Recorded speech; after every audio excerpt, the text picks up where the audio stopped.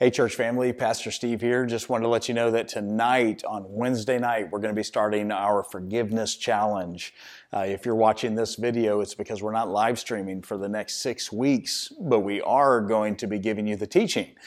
So I'm going to be coming to you every Wednesday night for the next 6 weeks and pre-teaching what we're going to be talking about in person. So if you can't be here in person, you can still participate. As a matter of fact, underneath this video, I'll give you an attachment to be able to go and download the actual questions that everybody's going to be meeting and talking about after the fact. So you can download that and go through the questions yourselves after it, even if you can't be here to be a part of the breakout sessions and the small groups. If you are here in person, then obviously we're only going to have about a 20-minute teaching, a little bit of worship, and then everybody's going to break out into small groups to talk about what we've discussed today. So today we're doing the Forgiveness Challenge, which is a challenge that was put out by Pastor Mark Driscoll a few years ago. And the Forgiveness Challenge is very important. It's something that I think is extremely important that we go through as a church family. In the last few weeks, we've been talking about the heart and heart health, and I've actually preached on forgiveness for the last 2 Sundays, but this is going to be a little more drilled down and in depth. So we're going to be talking about the 7 reasons to forgive. We're going to have a few guest speakers over the course of these 6 weeks. Next week, we'll have Pastor Brian Norman. The week after that, we will have Pastor Kenny Berger, and Pastor Jess Miller will be doing a week as well. And then I'm going to be doing the first and the last, and then we'll have some other people in between. So make sure that you tune in each week for the Forgiveness Challenge. If you're solely watching online, you'll get me every week. So every week I'm going to be doing each session for you online. If you're here in person, then you'll hear the other guest speakers. So the Forgiveness Challenge by Mark Driscoll was put out after a time of intense forgiveness in his life that he and his family kind of had to walk through and go through. And in that time, he studied it in detail and put out a mini booklet called the Forgiveness Challenge. I've used it in counseling sessions and I've used it in teaching here and there, but this is the first time that I've rolled through it as a source of teaching over a period of 6 weeks. So in the 6 weeks, we're going to be talking about that. Tonight is reason one. Reason one to forgive is because forgiveness glorifies God. Let's pray, and then we'll jump into the content. Father, we thank you for the opportunity to come together tonight, whether in person or online. Lord, you are in it. And we thank you, Father, for moving in our own lives and in our hearts. Help us to receive what we learn about tonight and what we need to know about forgiveness. Lord, just work in our lives in this area. In the mighty name of Jesus, we pray. Amen. So Exodus 34, 6 through 7 is our key scripture for tonight. And it reads like this: The Lord passed in front of Moses, calling out, Yahweh, the Lord, the God of compassion and mercy. I am slow to anger and filled with unfailing love and faithfulness. I lavish unfailing love to 1,000 generations. I forgive iniquity, rebellion, and sin, but I do not excuse the guilty. I lay the sins of the parents upon their children and grandchildren. The entire family is affected, even children into the 3rd and 4th generations. So you can tell a lot about somebody by how they introduce themselves, right? Have you ever ran into someone and they introduce themselves in such a way that you immediately kind of get a feel for who they are? There's a running joke about pilots, and I know a couple of pilots that are friends of mine, and they even say the joke that if you want to know if someone's a pilot or not, don't worry, they'll share it with you. They'll tell you. And, that's kind of true of a lot of different occupations, and the way people are is how they present themselves, how they introduce themselves in the beginning. What's the first thing that you personally want someone to know when they first meet you? Right? What is that first thing that you want somebody to know? What's first and foremost in your mind that when I meet somebody new, I want them to know this about me? How do you usually introduce yourself? I think about Instagram, Facebook, Twitter, social media sites. They usually have a description of the person, and I read those descriptions on a regular basis. I don't know if you do or not, but whenever someone does a friend request for me, I read the short description under their name of how they describe or introduce themselves. I thought about mine, and my personal description reads like this: Jesus follower, husband, father, pop, pastor, and marriage speaker. That's kind of the order that I set my priorities in my life. You know, that first and foremost, I'm a Jesus follower. Secondly, I'm a husband. And the husband is my relationship with my wife comes next only to my relationship to God. And then I'm a father. You know, I have a relationship with my kids, and then I'm a pop. I have a relationship with my grandson and my soon-to-be granddaughter. We'll have a relationship.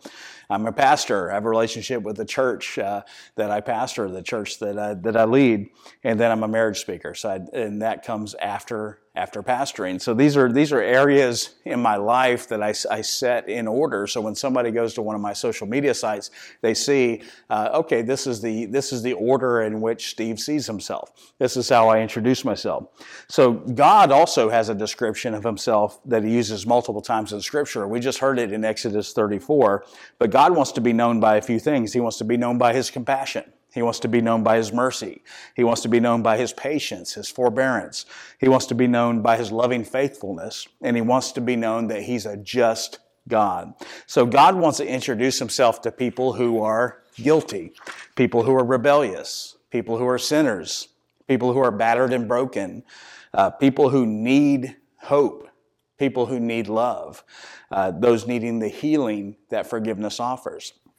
So God introduces himself in such a way so that anybody dealing with any of those obstacles in their life or any of those situations knows who God is, who God needs to be in their life. A lot of times God is misrepresented by people. People think they know the attributes of God, but they misrepresent him to be the attributes of themselves. You know, but God has attributes that are loving, compassionate, patient, forgiving. You know, those are the true attributes of God. He also reminds us that there are people who will have and have rejected him and are currently rejecting him and reject his forgiveness. And because of that, they only receive justice instead of forgiveness. So if they reject the forgiveness of Christ and the atonement of sins for what Christ did on the cross, then they receive justice because he's a just God. So he's a loving, forgiving, compassionate, merciful God, but he's also a just God. And we have to receive what he has done for us in order for us to participate in eternal life. Right? So other religions out there, such as Buddhism, Hinduism, there's no God that is loving and restoring and forgiving. People expect in those religions to live out cycles of reincarnation to pay off debt of karma, right? We use karma today to describe people getting what's coming to them.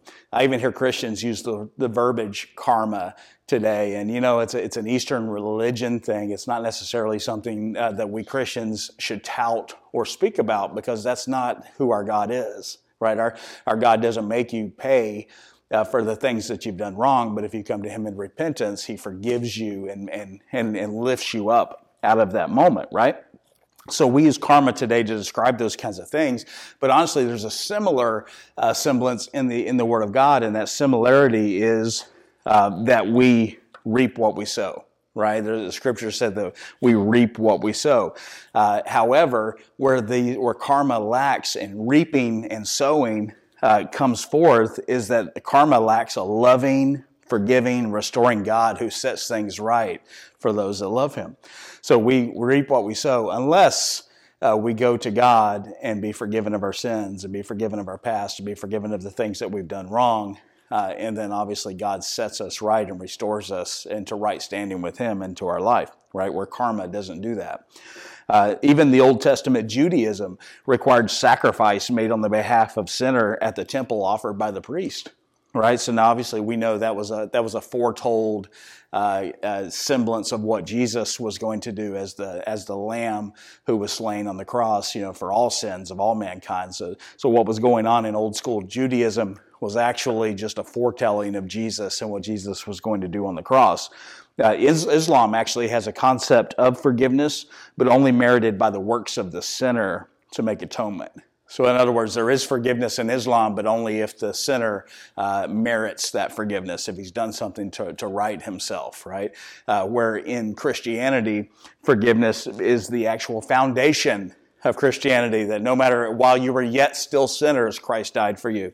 That means that you can come to Him in your state, where you are, where you find yourself right now, and accept Him, and Jesus will forgive you, right? And then from that point forward, we strive to do good works, to make atonement, because we're so grateful for what Jesus did to forgive us, but we don't have to do the works to be forgiven, right? So it can be a bit complicated, but it's really very simple. The gospel is really simple.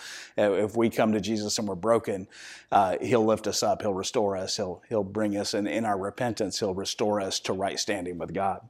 So unless we're forgiven by God through Jesus Christ, we have no joyful relationship with God in either this life or the next, right? And likewise, unless we forgive others and are forgiven by others, we have no joyful relationship with other people. So it's a mirrored effect of what's happening on the earth between what happens between us and our Heavenly Father, right? If we aren't forgiven by God and we haven't repented and God hasn't forgiven us, then we have no relationship with Him. But because we can repent, we have the gift of repentance and God forgives us, then we can have joyful relationship with Him, and then that's mirrored in our earthly relationships.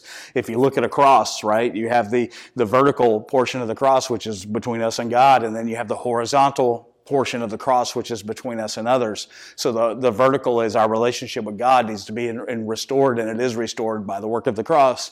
And then our relationship with each other can also be restored by the work of the cross, because what God does for us, we can do for others. 1 Corinthians 10:31 says this: whatever you do, do it for the glory of God. So you say, Pastor Steve, why should I forgive? Why should I let go, to people who are sinful and undeserving and people who did me wrong? Why should I forgive? Reason number one is this: because of the glory of God. So how is that? Why does the glory of God, why is that a reason for forgiveness? Well, this is why. In Genesis, God made men and women in His likeness. So in our likeness, it says in our likeness we made men, right? In our likeness we made them male and female. We created them. So we get the honor and the greatest dignity being bestowed on any created thing to be made in God's likeness. That's pretty awesome. That's pretty incredible. So Jesus, we know from the Scriptures, from the New Testament and Old Testament, Jesus is the perfect mirror of God the Father. John 14:9 says, anyone who has seen me has seen the Father. Jesus is the mirror we also should be reflecting in our own lives. So it's a two-way mirror. It's a mirror that reflects the love of the Father. Jesus reflects all that the Father is, and then we're supposed to reflect all that Jesus is to other people, right? So it's a two-way mirror. It's a vertical mirror and a horizontal mirror, and we need to recognize how that plays out in our lives. Hebrews 1:3 says this: the Son radiates God's own glory and expresses the very character of God. So who we see in Jesus is the character of God the Father. Jesus forgives people. It reflects the forgiving nature of the Father's heart of our Father God. When we forgive people, then we reflect the forgiving heart of Jesus Christ. So as Christians, forgiveness has far more to do with you and God than you and the other person. That's why the glory of God is reason number one to forgive. It has far more to do between you and God than it does between you and the person that you're forgiving. Luke 6:35 says this: love your enemies, do good to them, lend to them without expecting to be repaid. What?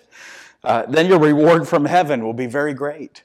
And you will truly be acting as children of the Most High, for He is the kindest to those who are unthankful and wicked. You must be compassionate, just as your Father is compassionate. So we see in Scripture the family resemblance between Jesus, the Son, and the Father. And as Christians, we should display the same family resemblance. The other day, I had my grandson Waylon, and we were walking around Home Depot, and I was checking out some tools and some things, doing some work at the house. And I went over because there's some workbenches there that were very nice, and I was like, man, I really would like to have these in my garage at some point when I redo our garage. I really would love to have some workbenches like this. And I was just pounding on them and checking them out, and I turned around for a moment, and Waylon had leaned over in the cart and was pounding on the tables just like me. So he was doing what I did, right? He was resembling his grandfather. So in that moment, he was watching me and what I was doing, and he was trying to do it too. In the same way that Waylon was imitating me in Home Depot is the way that we need to be as Christians, imitating Christ in our lives. Paul said in Ephesians 5:1, imitate God in all that you do because you are his dear children. Amen. Let me pray. Father, we thank you for the opportunity to learn about forgiveness and continue to build it and let it flow in our life. Lord, we just pray that you would have your way in our hearts. Help us, Lord, especially those of us who are listening today and watching today who are dealing with unforgiveness in the heart. Let us be aware, Lord, that unforgiveness is demonic. Unforgiveness is something that creates an atmosphere in our world and in our life that creates a demonic response to people. But because we are your children, Lord, we can be set free from that. You can have the roots of bitterness pulled out of our hearts, Lord. We can be forgiving to people and love people the way you love people. Give us your eyes for people, Lord. Give us your heart for people, Lord.